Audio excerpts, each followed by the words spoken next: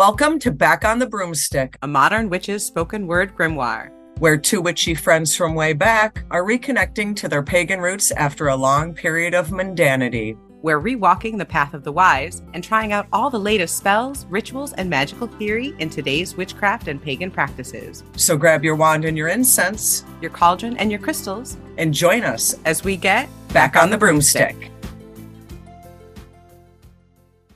Hi, and welcome to another episode of Back on the Broomstick. I'm Layla.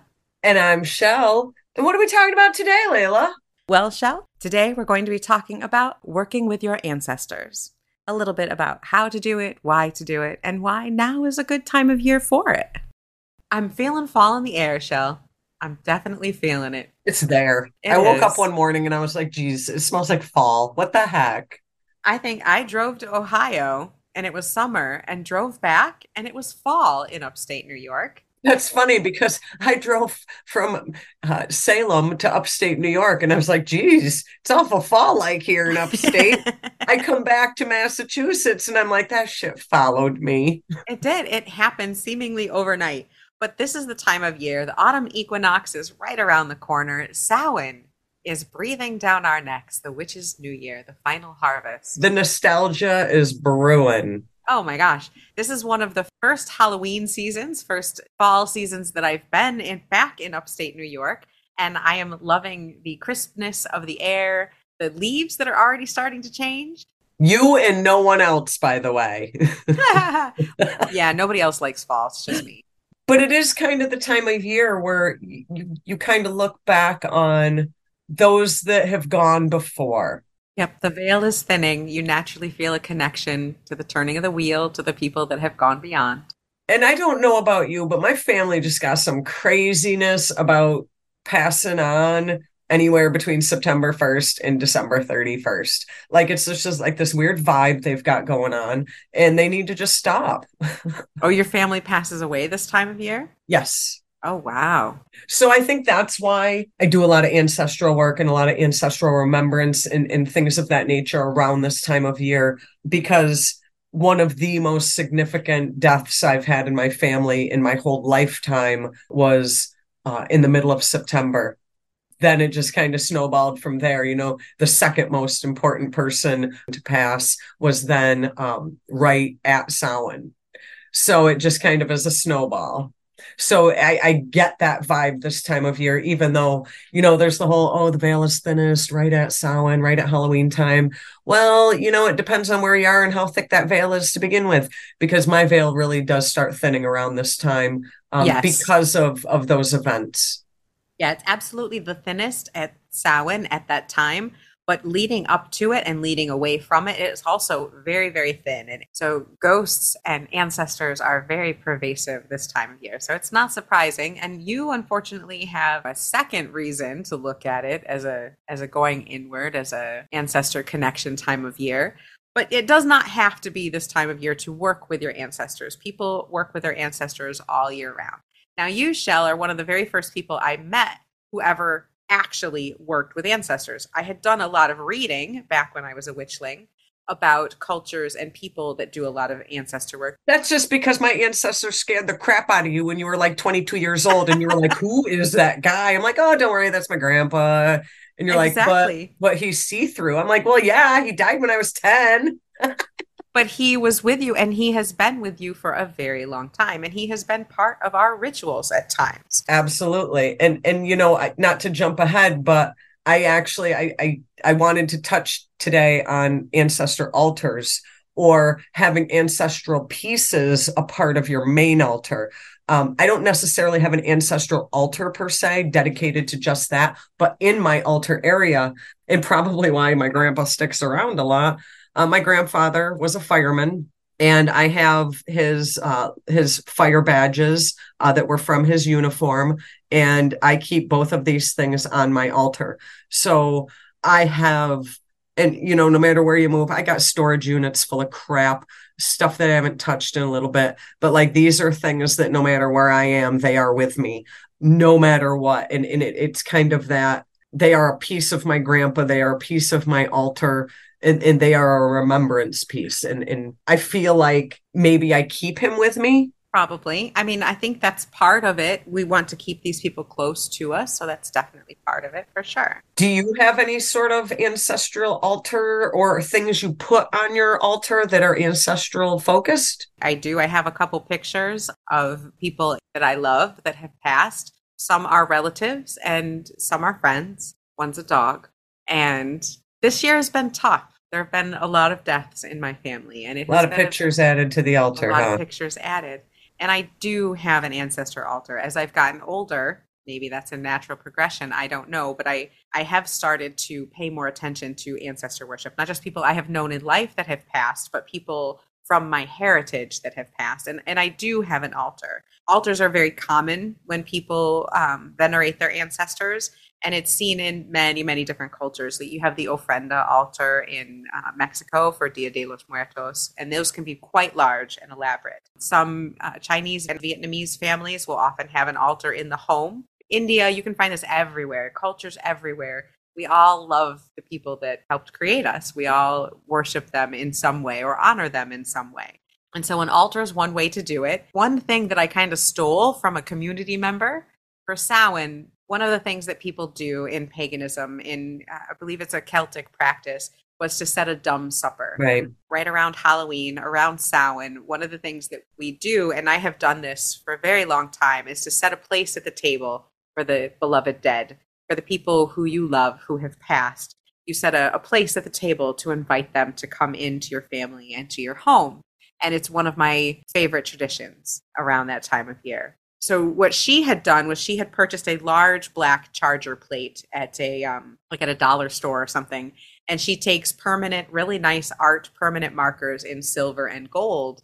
And around this plate, she has started writing ancestors that she works with, Oh, I love that idea. recent people who have passed away, friends and family. And of course, spiritual ancestors are on there as well as physical ancestors. But she writes them in a spiral on this plate, and that's the plate that she uses for her dumb supper when she puts the offering out. And I have stolen that for my own ancestral altar at home. That's a great idea. I love that. It's a very beautiful way to have a physical item to honor the people. And like Shell has very personal items and items that belonged to these people I'm on more of a there. trinket person.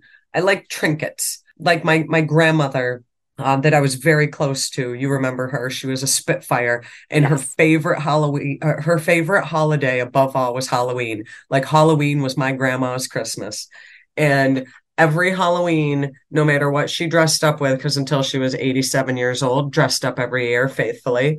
No matter what she always wore this wooden cauldron pin. And so when she passed away, I made sure to get my hands on the wooden cauldron pin. Shocker. And that wooden cauldron pin also, I sit next to my grandfather, her husband's fire badges. So they are my grandparents, but yeah, the husband and wife duo. So, I like to bring people back in pairs. But I also, with my trinket collection, a few years back, I had a friend pass away from severe mental illness. And before she passed away, she had given me a locket with a moonstone. And in that locket, she had put a picture of her and I. And then after that, she had passed away. So this locket is a part of my ancestor altar now. When she originally gave it to me, I wore it as a necklace, but after she passed, it kind of became more of an altar piece. Hmm. So I kind of like to have more visuals. I guess I'm a visual person. I'm a knickknack person. I love shiny freaking things. So I like to have the things as opposed to I love the idea of the dumb supper, or I've heard it called a silent supper as well. I'm not always able to be that ornate at dinner time. Let's be realistic. Well, I don't necessarily, what I usually do is I set it out on the dining table and we leave it there, usually for 3 days around Samhain. So it's not necessarily just during meal times. We kind of set it there during that day before, day of, day after time period of Samhain. My cats would like mess that shit They up big would. time. But the other thing with your items is those are all items that were personal and close to the person Right, who held them. And it right. holds some of their energy, some of their literal DNA is still on those items. And so that's very much a connection and very magical to have. So if you can have that, that's fantastic. But to kind of get more on the ins on the more DNA ancestors, I guess, for lack of a better phrase. In my time that I have lived in Salem, which has only been a couple of years, my daughter, bless her soul, has become one of those ancestry DNA fanatics. Okay. She made me spit in the tube and mail it in, the whole kit and caboodle.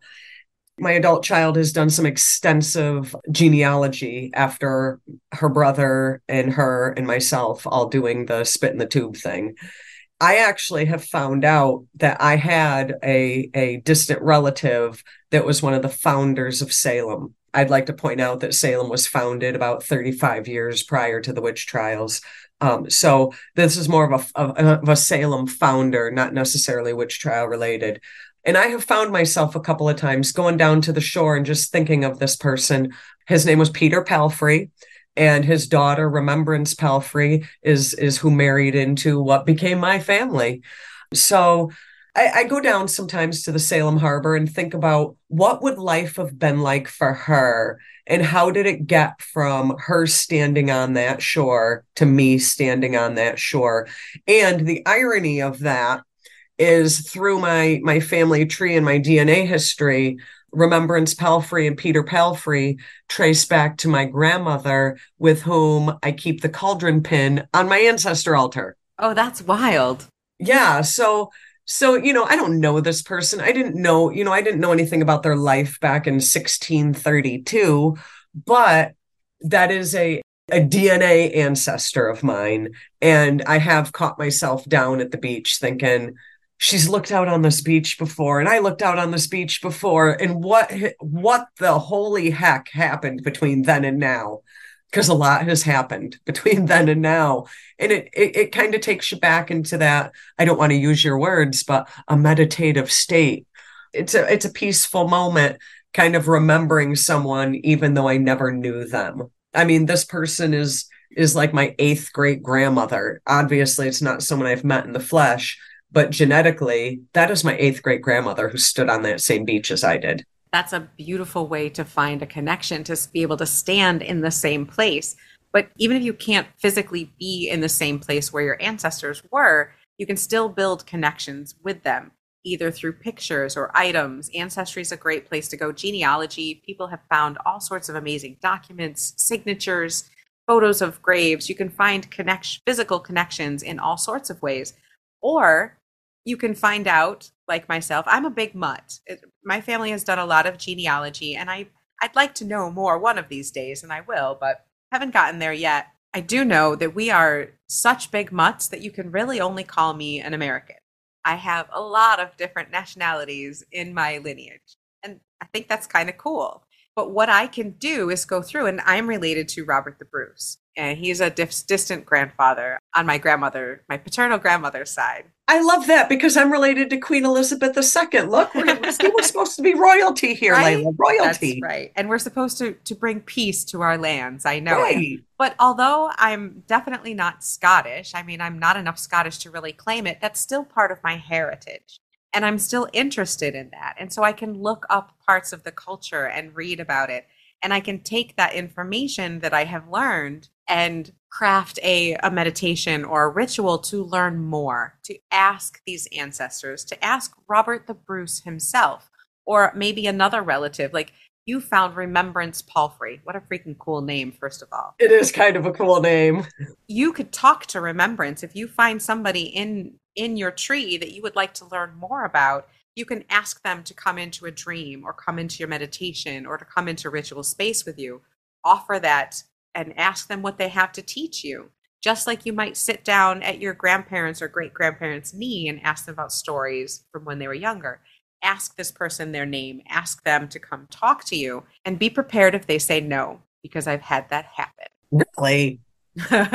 Well, so like a lot of very white families in America, my family had a lot of stories on both sides about how we had Native American ancestry. And I was pretty sure it was bullcrap. You know, it's something people said, I guess. Right, I right. don't know.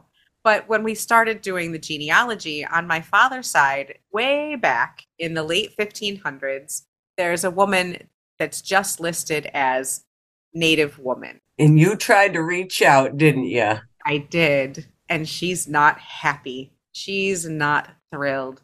What I know from our genealogy is she eventually went back to the Netherlands with this man and had several children. And that's all I know. Her children then came back to America. So she could have very well have been enslaved. She could have been. She could have been. I don't know anything else about her. And so I reached out to her and she said no. She's come up a couple times when I've done ancestry work and when I've done tried to reach, to her, to other grandmothers in the past, and she's angry. I mean, I guess I've been told no when you kind of put it that way. There's been times where I've desperately reached out to my grandfather and kind of got the not today, sweetheart. And that's going to happen. Kind of that I'm busy call again. Right. For a lot of us, there's going to be ancestral trauma. The history is not always going to be a pretty place. You're going to have ancestors that come to you that died horrible deaths, that starved, that had terrible lives, that were very angry, not great people. Or in my case, an ancestress who was done wrong. Right. And so I think I've been working with that part of it. You don't just look at the good parts. You shouldn't just look at the good parts. You should accept and work with the bad parts as well to maybe try and find some healing in that or moving forward in that. But you also, in the same breath, can't take on the burden of why that ancestor is upset. Or Absolutely. in your case, your ancestor may or may not have been done dirty. You can't take on that burden of responsibility. Absolutely not. No. But understand it, kind of unpack it and learn from it, 100%. Right. So in learning about that, you're going to uncover things in your family, both recent and very far, that are wonderful. I'm related to Robert the Bruce. How freaking cool is that? That is pretty cool. That's pretty cool. But I'm also related to someone who probably abducted a Native woman and kept her in another country against her will. Right. So you're going to find all of that. And learning to... That's family, folks. That's right. And so learning to sit with that, to learn from that is part of what all of this is about. That's what we're here to do, is to learn from our ancestors. They're not all going to have been, hedge witches from England that have spells to teach you, Nor are they going to be great heroes that had the utmost ethics and morals either. Most of them are just going to be people who are trying to get by, just like us. And there's lessons to be learned there too. I was going to ask you, do you have any tips for folks on how to tap into finding your ancestors? Okay, everybody knows ancestry DNA, all of the other DNA testing, but as far as on a magical, ritual, spiritual work level, what is your biggest tip for people to connect with ancestors? Find out about them as much as you can. Say if you have a name, if you have a country, if you have any information about them at all, hold that information. If all you have is a country, learn as much as you can about that country and that time period so that you can have an idea of what you're looking for. And then set and setting, like we've said in other meditation podcasts, get yourself in front of your ancestor altar, get yourself into a meditative, magical space and ask. Hold all that information that whether it's about the place and culture and time period, or if it's as specific as a name and a picture and a lock of hair. Take that information and use that energy to call out to this person where they are beyond the veil and ask if they want to come talk to you and if they have any information to give you or stories to tell you. Ask in a respectful way and in a magical space. As much information as you can gather, get that first. That's my biggest tip. And we on occasion we do these try it episodes, and I'm going to kind of turn this into a try it if I can.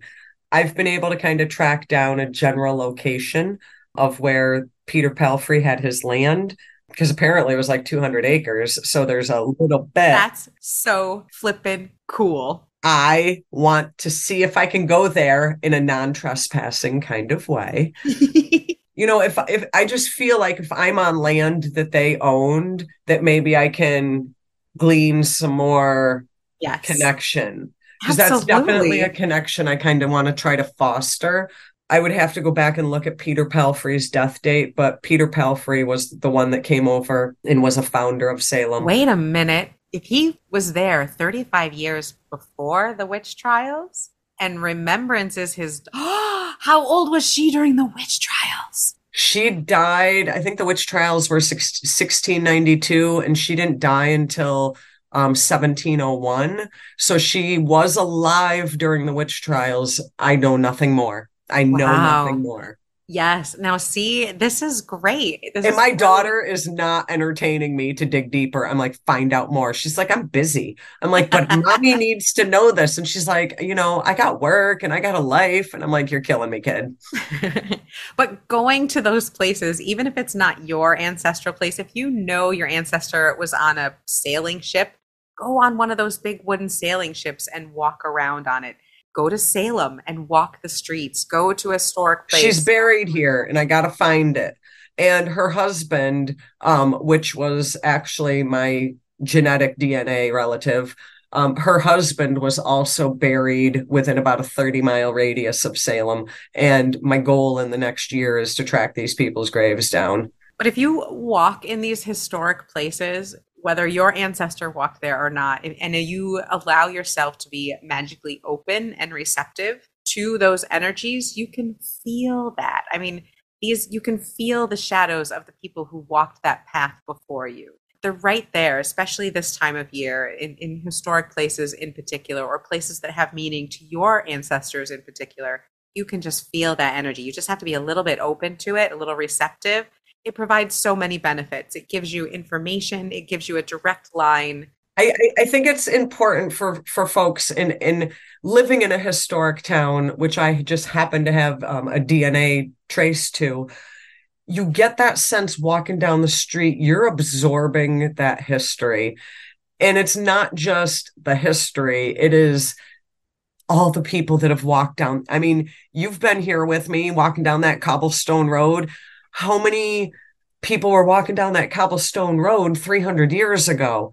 I mean, it's just a vibe that you pick up. And if you put it out there, you should be able to get some sort of reception, unless you're Layla's ancestor and get the door slammed in your face. I don't blame her one bit, not one bit. And again, the best way to get in touch with your ancestors is to set up an ancestor altar with pictures to them or items from their homeland, food. I was just going to say food offering or beverage offering. My grandma, uh, I'm sure you remember this from back in the day. My grandma is a Coke drinker like nobody's business. She would drink like 2 liters a day, like religiously. So sometimes if I'm trying to reach out to my grandma, I'll put a little Coke in a cup because I Yes. know that that woman cannot resist. Like Coke, it's the real thing, and she lived by that mantra. And scents and smells and tastes are huge memory triggers. And so they are definitely something that can call ancestors to you because what's going to bring them back faster than their favorite home cooked meal or their favorite drink? Mix a drink for them if they like it. If I was going to call my husband's father, I'd light a joint. Whatever smells remind you of that person are going to pull them in. But keep in mind, if you don't have any of those things, that doesn't mean that you can't do it. You might not have the trinkets or the pictures, or you might not remember that your grandma smoked Terryton cigarettes. Yeah, weird fact. You might not have these things. That's okay. One thing, and this is what I've tried to do a couple of times, and maybe I just need to do it more because it is such a deep rooted ancestral, it's far back. I've sat here a couple times and just written down the name. I've written down Peter Palfrey dozens of times. I've written down Remembrance Palfrey, just kind of trying. I don't have anything. I don't have a trinket of theirs. I don't have a picture of them. I just have a name. It's not like my grandparents or my friend where I have stuff. So I write the name, write the name, write the name, almost like I'm Bart Simpson writing on the chalkboard. I don't know. It works for me because that's all I got. So if you Yeah. don't have stuff, be creative. If you've got a name, just sit there and Bart Simpson that out on a notebook pad of paper. Just keep writing it. That's what works for me when I'm in a situation where I don't have the trinkets or the photos or what have you. And that's where research about the area, maybe you know where they were born or maybe you know what time period and what country they were born in. You can do a lot of research about what their life would have been like at that Their time, culture. their culture, and take it good and bad and just meditate with that and call to them. Call to them with the information that you know. Maybe cook a traditional dish from that time or find a scent that would have been popular at that time, an incense or a candle, and just call to them and ask them what their name is. Ask them how they want to be called by you. Ask them about their life. Ask them what information they have to provide. This is why being in a meditative state or using dream work is a really great way to talk to them, because it's the best way to get messages. Automatic writing is a great way to do it. Shell and I have used Ouija boards as a way to speak to them. I know not everybody likes that. I think it's just one more way to connect. But, automatic writing, getting yourself into a meditative state, and then just free form writing. Ask a question and then just write out whatever answer as it comes and let it flow. It's another way to kind of get these messages. But like Shell said, you don't have to have specifics. You don't have to have a trinket. You can just have an idea of who they were and where they're from and go from there and let them fill in the rest of the information. Yeah, just like regular altar tools. It's fun to have, they're pretty to have, but it's not necessary. Exactly. And it doesn't have to be around this time of year, although it makes it easier if it is. It can be any time of year. And the closer the connection, the easier it will be to call to them. My other big tip is don't wait until they're beyond the veil. Talk to your grandparents. Talk to your great aunts. Talk to your great grandparents. Ask them about their lives. Ask them what information they want to give to you. Ask them about their favorite place, or ask them about their best vacation. Ask them about their first love. Ask them anything, but ask them while they're still here, because they're still your ancestors. That information is still worthy. They don't have to be dead to give it to you. The conversation's way more fun when they're still alive. Just saying. Yeah. So I guess that's my biggest tip right there. But yeah, and they don't have to be related to you. Personally, I'm very much right now into lineage and close friend, chosen family, ancestor worship. It's kind of where I'm focused a little bit. But spiritual worship, spiritual ancestry is another one where maybe a famous figure or, someone, we spoke about her earlier, Hail the Traveler, Patricia Keneally Morrison. She is on my altar because she had a big impact in my life. She's not my ancestor, and I don't think I'm badass enough yet to call upon her as one, but I still remember her. And so she's on a remembrance altar. And I think of her as a spiritual ancestor. And so you could do that with people that you care for, or you have heard of, or you respect, admire. Shell might have Lady Di, Princess Diana, as a spiritual ancestor. I don't know, or the Queen. She could ask for information from them, whether they're related to her or not. I actually do have one of the Queen's Platinum Jubilee pins on my ancestor altar. Of course you do. Why did you have to call me out on that? Fans of our other podcast, The Stoned Witches Hour, will know that Shell is very much a fan of the monarchy, particularly, God's rest her soul, Queen Elizabeth. And that was way before my daughter even found out that there was a genetic link, by the way. That's right. So having someone that you admire that has passed on, a witchy type person, a famous person, anything, you could certainly have them as someone that you call, as an ancestor that you call upon. But it's just a slightly different type of energy. Connection. Yeah, it's a different type of connection, different type of energy. If I'm calling on old Queenie here, I'm going to be calling the Queen in a different attitude probably than I'd be calling my grandma. That's very true. That's very true. How you approach it would probably be different depending on who you're calling. But I'm very interested in trying to kind of make that connection with some of my ancestors that I know are from my local area, as well as in the surrounding parts of Eastern Massachusetts. So I'm looking forward to kind of delving into that in this quote unquote thinning veil season. If any of you guys have any questions on how to create an ancestor altar, what you should put on it, or if you have any questions about connecting with your ancestors, please contact us by DM on our Instagram at Back on the Broomstick, or our Facebook page /Back on the Broomstick. Or guess what? We're going to have a website. Yay! What's the website address? Tell us. It's a big surprise. Really strange. backonthebroomstick.com. Or email us at backonthebroomstick@gmail.com, and we will happily help you out with any questions that you have. So thank you all so much for joining us. Keep it witchy. Thank you for listening to Back on the Broomstick. Please join us next week on Friday as we discuss even more topics that you have sent in. And please rate us, give us stars, reviews. It really helps the show out, and we appreciate it. So we will see you next time.